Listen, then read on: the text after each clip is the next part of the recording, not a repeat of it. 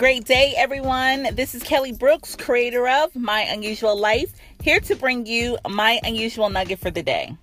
Today's nugget is focus on the road ahead.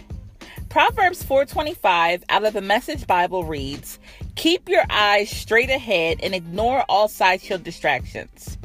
While recently watching the royal wedding, I saw the newlyweds ride through Windsor on a horse and carriage, and I noticed that the horses had blinders on the sides of their eyes. And that was really interesting to me to see that they had those blinders on. And I wondered why do they have blinders on their eyes?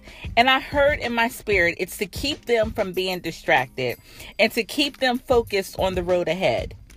One of the biggest issues God's people have of becoming all that they were created to be is the ability to remain focused. Distractions are a trick of the enemy. He uses them to get us off course. Distractions can be very large in nature, or they can be subtle things. Ask God to help you pinpoint the distractions in your life, and then, like those royal horses, put on your imaginary blinders and focus on the road ahead.